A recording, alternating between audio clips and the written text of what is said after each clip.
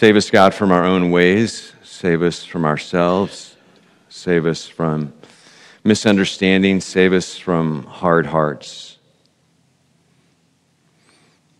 Save us to yourself. Save us in your word. Save us to your grace. Save us for your glory.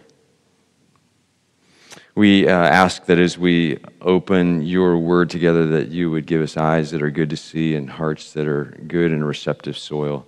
I pray and ask that as my words are true to your word, they be taken to heart. If my words stray or deviate in any way from your word, may they be quickly and forever forgotten. We pray in Christ the Lord. Amen. So we are continuing this morning with our study of Jesus' so-called Sermon on the Mount, found in chapters 5, 6, and 7 of the Gospel of Matthew. I'm using as a subtitle for this study, Living in God's Kingdom, because in many ways, that is exactly what Jesus' sermon is largely about. You remember that back in chapter 4 of Matthew's Gospel, Jesus began his public ministry, and Matthew tells us that Jesus' preaching focused on two things. First, repent, or change your mind, think differently, think again, reconsider, change your view, change your life, repent. And then the second thing was Jesus announcing the kingdom of the heavens, or the kingdom of heaven, or the kingdom of God was near. It was close by in a way that it maybe never had been before, in availability and accessibility. Repent, for the kingdom of heaven is near. And everything that we covered over the first 3 weeks has in some ways, not always, but in some ways been prelude or introduction to what we're getting to this morning, Jesus teaching about what living in God's kingdom really looks like, a sort of righteousness, Jesus said, that surpasses the righteousness of even the most righteous people in Israel.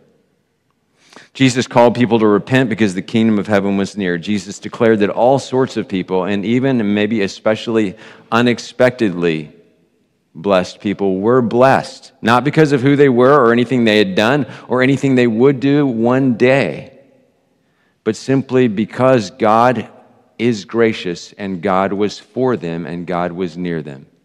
That's it. They were blessed. And then Jesus said to those whom he had called to be closest to him at that time and to learn from him, his 12 apprentices or disciples, he said, you guys are the salt of the earth. You are the light of the world. Therefore, let your light shine before others so that they may see your good deeds and glorify your Father in heaven. This kingdom into which Jesus had called and was calling his disciples and followers and students was not a private matter. It was not a private faith. It was not for private consumption alone, not to be kept in a box, and certainly not to be hidden away, and not for one's own benefit only, but rather Jesus' disciples and their good deeds would be for God's glory and God's glory alone. And they were to be the means through which and through whom the earth and the world would be preserved, we talked about, and healed, and seasoned and illuminated, allowed to see, which again was a pretty audacious thing for Jesus to say, because these first followers of Jesus were some pretty ordinary people, through whom God, though, would do some pretty extraordinary things. And at the heart of this extraordinariness would be their engagement with God's kingdom through the things that Jesus would teach them, that he was about to teach them, and thus through the things that in response to Jesus' teaching they would do and they would not do. Which gets us closer to where we're going to begin this morning. Last week in verses 17 through 20 of chapter 5 in Matthew's Gospel, we heard Jesus saying that he did not come, you remember, to abolish the law, but instead to fulfill it. And we talked about what that fulfilling meant in a variety of ways. And this statement from Jesus was not out of the blue. There's a good chance, there's a reasonable chance that there were a lot of people, and especially the religious people of that day, many of them, maybe most of them, thought that Jesus was pushing away the law, that he was maybe seeking to subversively abolish the law, that maybe Jesus was anti-law, anti-scriptures, anti-Jewish Bible, anti-Jewish customs, anti-Jewish religion, against or opposed to the Jewish religious establishment, their traditions and scriptures, because Jesus had the audacity to announce that the kingdom of God, for whom all of these people had been looking, waiting, longing, hoping that it would return to Israel, that Israel would rise again as God's kingdom. And Jesus announces rather audaciously that the kingdom of God is coming near because of and in him, though, through him. Because he announced and declared that people, many of whom didn't seem to be blessed, were in fact blessed by God, they thought, how can this be? This isn't the way our religion works. Because instead of choosing the best and the brightest, or people with solid religious pedigrees and performances, to be the salt and the light of the earth, Jesus instead chooses commoners, many of whom were unclean. Some people thought that Jesus really was undermining their scriptures. Many people, especially the religious leaders, understood righteousness to be a certain sort of way and thing, and Jesus is undermining that, it seems, by who he's choosing. They supposed that Jesus must have had a very low view of Scripture, which, regardless of which party one was a part of, was a heinous sin. In that day, one had to have a very high view of Scripture.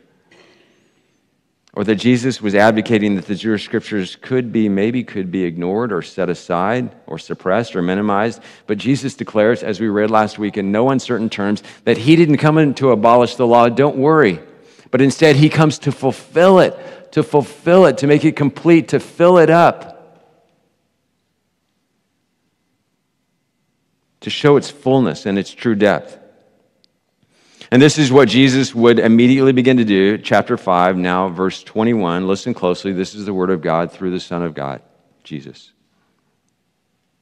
You have heard that it was said to the people long ago, you shall not murder, and anyone who murders will be subject to judgment. But I tell you that anyone who is angry with a brother or sister will be subject to judgment.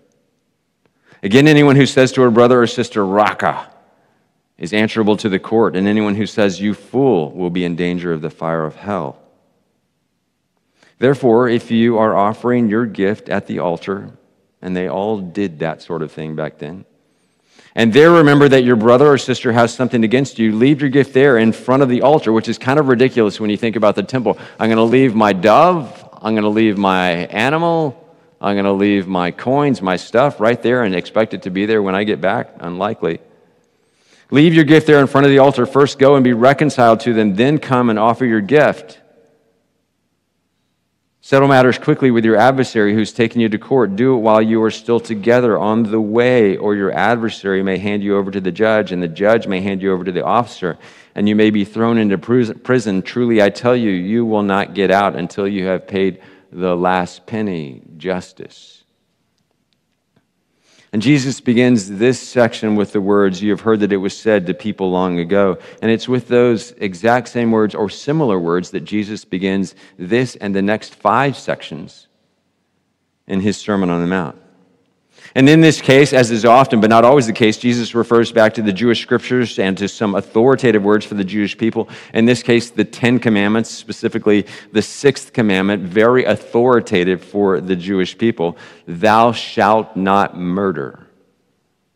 You shall not murder, and anyone who murders will be subject to judgment, at which point most of us, at least for a moment, are feeling pretty good about ourselves. Are we not? Because we haven't murdered anyone. I would imagine that no one here this morning has committed murder against the law of the land, willfully ending another person's life. And so we're feeling pretty good about ourselves as we begin reflecting on the 10 Commandments. First one, well, number 6, but the first one we're talking about, check, done. I'm in a pretty good place. And feeling pretty confident, actually, about the next 9. But Jesus says, but I tell you. And Jesus does this 6 times also. Biblical geeks call these 6, you have heard that it was said, but I say to you, Jesus' 6 antitheses. You have heard that it was said, but I say to you. And the Greek grammar and construction is such that the I is overly emphatic. It's funny because it sounds like an old waffle commercial. In Greek, it's ego lego. Yeah, and ego is I, and lego is I tell you. And so Matthew's Greek construction really emphasizes I. But I tell you. You have heard that it was said, but now I tell you. Jesus speaking his authority. I've only ever known one person in the church that I've served who's murdered someone. It was a person, a man. For a while sat, usually often on the first or second pew in the sanctuary with his sons, little boys. And then one day he was charged with murder and convicted. He's serving a life sentence right now in prison. God bless him. But other than that person, probably none of us have ever committed murder, murdered another person. If you have, I strongly encourage you to turn yourself in today. That would be the right thing to do. Not here, but down at the police station. But how many of us have been angry with a brother or sister? Someone close to us, someone in our family, someone in our church, someone in our circle. Go ahead, raise your hands. How many of us have murdered? No, but how many of us have been angry with someone? How many of us are continually angry in some way with someone? Jesus took his disciples and the world's understanding of murder to another level, but more so to a deeper depth. You shall not murder, and anyone who murders will be subject to judgment, which must mean the judgment of God rather than some human court, because Jesus uses that same phrase in the next sentence where he says, but I tell you that anyone who is angry with a brother or sister will, again, be subject to judgment. And no person has ever been prosecuted in a court of law for being angry. Because being angry begins and in many ways happens on the inside and in one's heart, which is really difficult to prosecute, is it not? Except for God, who sees all things, knows all things, who, as he said to Samuel, looks at the heart.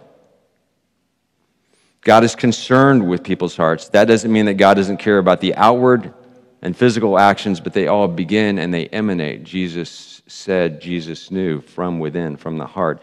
And so Jesus turns our eyes to where God's eyes already are, to the inside. But what is anger? John Stott describes anger as an ugly symptom of a desire to get rid of somebody who in some way stands in one's way. An ugly desire to get rid of someone in some way who stands in my way or your way. Dallas Willard describes anger as a spontaneous response and as a feeling that seizes us in our body and immediately impels us toward interfering with and possibly even harming those who have thwarted our will and interfere with our life. He goes on, the primary function of anger in life is to alert me to an obstruction to my will and to immediately raise an alarm and a resistance before I even have a chance to think about it. Of course, by such definition, anger itself is not sin, but anger, the anger that is a reality among us, is so much more than this and quickly turns in almost every case to sin and to something that is inherently evil. Some degree of malice is contained in every degree of anger. Some degree of malice is contained in every degree of anger. But there's more. Anger is not only spontaneous, but the anger that is a reality among us is much more than this and quickly turns to something that is inherently evil, some degree of malice. There it is. But there's more. We can and usually do choose or will to be angry. Yes, anger first arises spontaneously. But we can actively receive and decide to indulge it, and often we do. Usually we do. We may even become an angry person, and any incident can invoke from us a torrent of rage that is kept in constant readiness, percolating, keeping warm on the back burner. Hence the prevalence in our world of so-called road rage. And each year, in our supposedly Christian country, 25,000 homicides, murder,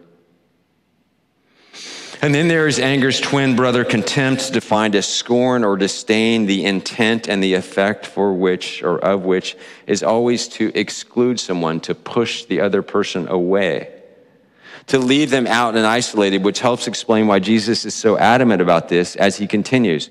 Anyone who says to a brother or sister, Raka, is answerable to the court. And anyone who just says, you fool, is in danger of the fire of hell. Raka was an Aramaic word that meant utter contempt, empty intellectually, having an empty skull, brainless, one might say. It was worse than being angry in as much as a critical or condemning utterance is worse than a feeling unexpressed.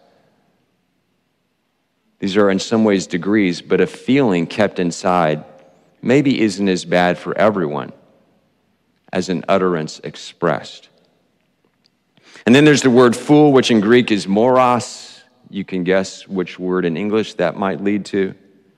It denotes stupidity or foolishness or being morally worthless. Whereas the word raka scorns a person's mind, the word moros scorns a person's heart and their character. And so is an even more severe condemnation. And whereas calling someone raka fool may put a person before a judge and jury, calling someone a fool puts them in danger of the fires of Gehenna, which was this valley just outside of Jerusalem where the people threw all of their trash and just burned it and burned it and burned it. And it was a constant place of fire and became an image or a metaphor of God's judgment and eternal death. Anyone who says to a brother or sister, Raka, is answerable to the court, and anyone who says, you fool, will be in danger of the fires of hell. And so Jesus states with much more serious consequences what our parents and teachers said to us when we were children.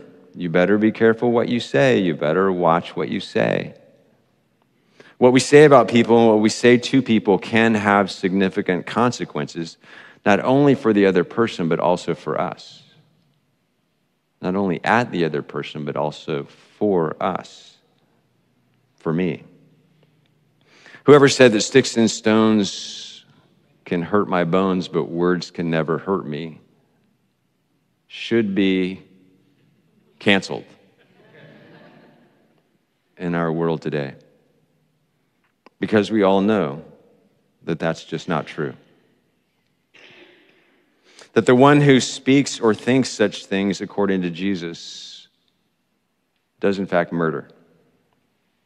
One author writes, indeed, anger is in its own right, quite apart from any acting it out further consequences, an injury to others. Indeed, anger in its own right, quite apart from any acting it out or further consequences, exacts an injury to others. When I discover your anger at me, I am already wounded. Your anger alone will very likely be enough to stop me or make me change my course, and it will also raise the stress level of everyone around us. It may also evoke my anger in return. Usually it does, precisely because your anger places a restraint on me. Thus, anger feeds on anger. Anger begets anger. And we see it in relationships, we see it in our community, we see it on Facebook and next door, we see it in wars that seem to get hotter and hotter and hotter.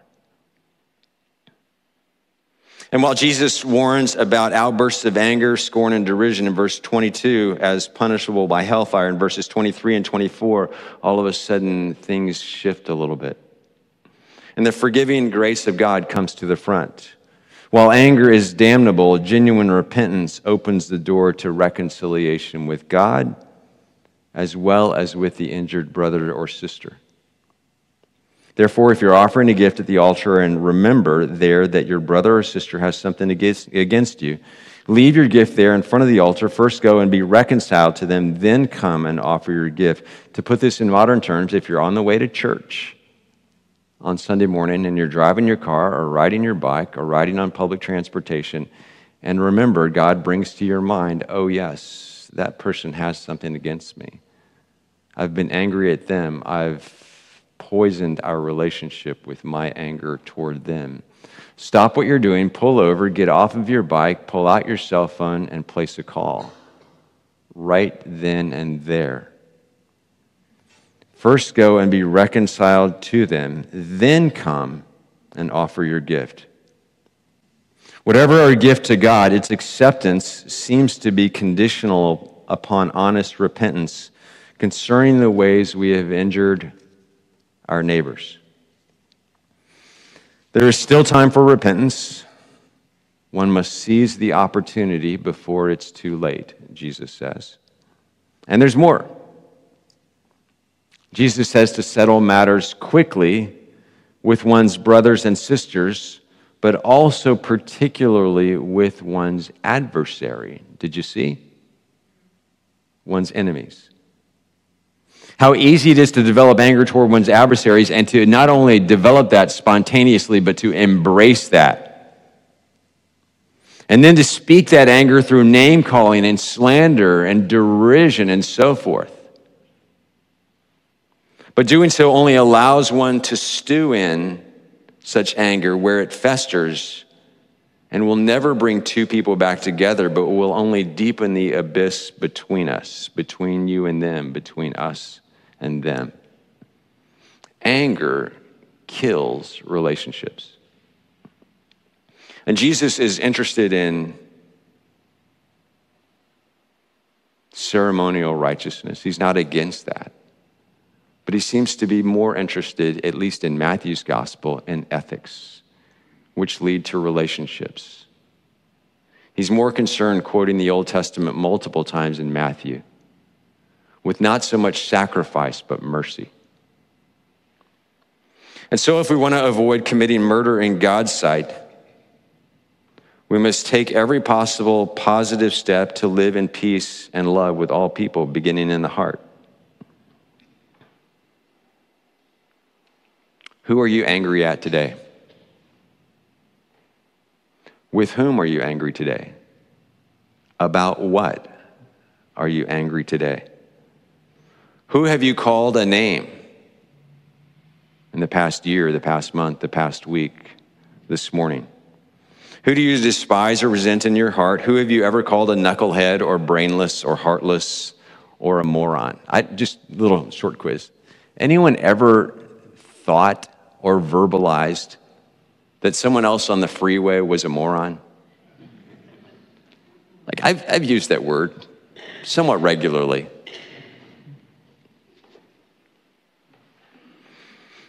This is the sort of righteousness to which Jesus is calling his disciples that surpasses that of the scribes and Pharisees, who were quite content, quite pleased, quite satisfied, and quite proud of themselves, as many of us are, because they kept the bare minimum of the sixth commandment by not spilling another person's blood to the point of death. This is the righteousness of the Pharisees. Jesus is calling his people, his disciples, the light of the world and the salt of the earth, to a different kind of righteousness.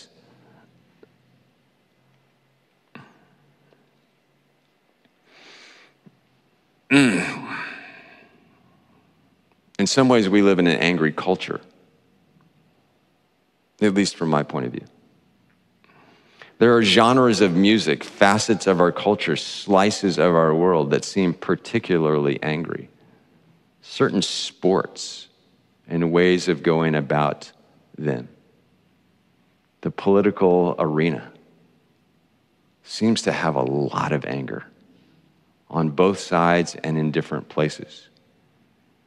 Our world in some ways, and some of our leaders in some ways, seem to encourage anger and even thrive in it. You may or may not agree, Dallas Willard wrote that anything you can do with anger, you can do better without anger. It's a matter of disposition and how we are seeing the others. Jesus calls us to love the other. Certainly there are times and ways and about things where there is a righteous anger. Most of that's not what we're dealing with here, and kind of another story. The teachers of the law and Pharisees were evidently seeking to restrict the application of the sixth commandment to the deed of murder alone, to the act of spilling human blood and homicide. If they refrained from this, they considered that they had kept that commandment, but Jesus disagrees. You have heard that it was said, but I say. The true application of the sixth commandment, prohibition, was much wider and much deeper and much more beautiful, Jesus maintained. He included thoughts and words as well as deeds, anger and insult as well as murder. Do not think I have come to abolish the law and the prophets. I have not come to abolish them, but to fulfill them. For I tell you that unless your righteousness surpasses that of the Pharisees and the teachers of the law, you will certainly not enter the kingdom of heaven. But clearly Jesus wants people to pour into the kingdom of the heavens.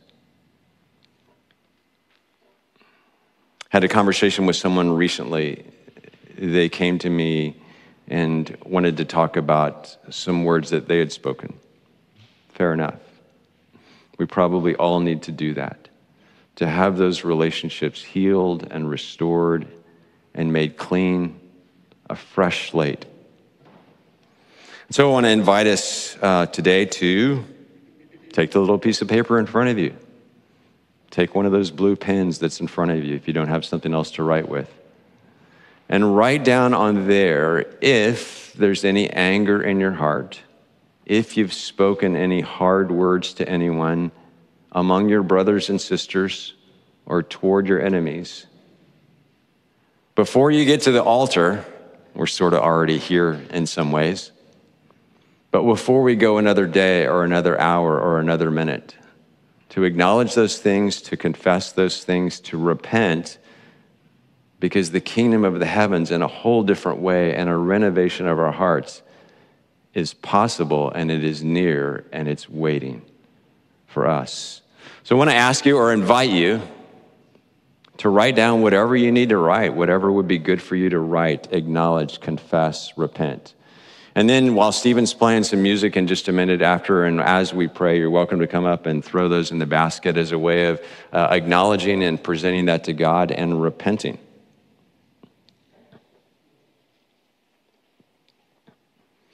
God is faithful to his promises and not slow to fulfill them, as Peter wrote, but he is patient, not wanting anyone to perish, but everyone to come to repentance and eternal life. I found these words buried back in John's first letter. Chapter 3, he wrote, "For this is the message you've heard from the beginning. We should love one another. Do not be like Cain, who belonged to the evil one and murdered his brother. And why did he murder him? Because his own actions were evil and his brothers were righteous. We know that we have passed from death to life because we love each other. Anyone who does not love remains in death. Anyone who hates a brother or sister is a murderer. And you know that no murderer has eternal life residing in him." Oh, God wants his eternal life to reside in each one of us and us in it. May we be a constantly repenting people, and may we find God's grace in that, a righteousness that surpasses that of the Pharisees, and a kingdom that waits for us with open arms. Let's pray.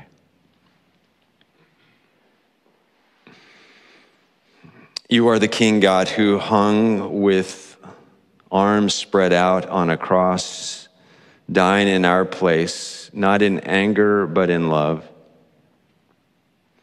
Ready not only to forgive and to heal, but to teach a better way, a better path, a way of freedom and life and goodness and love.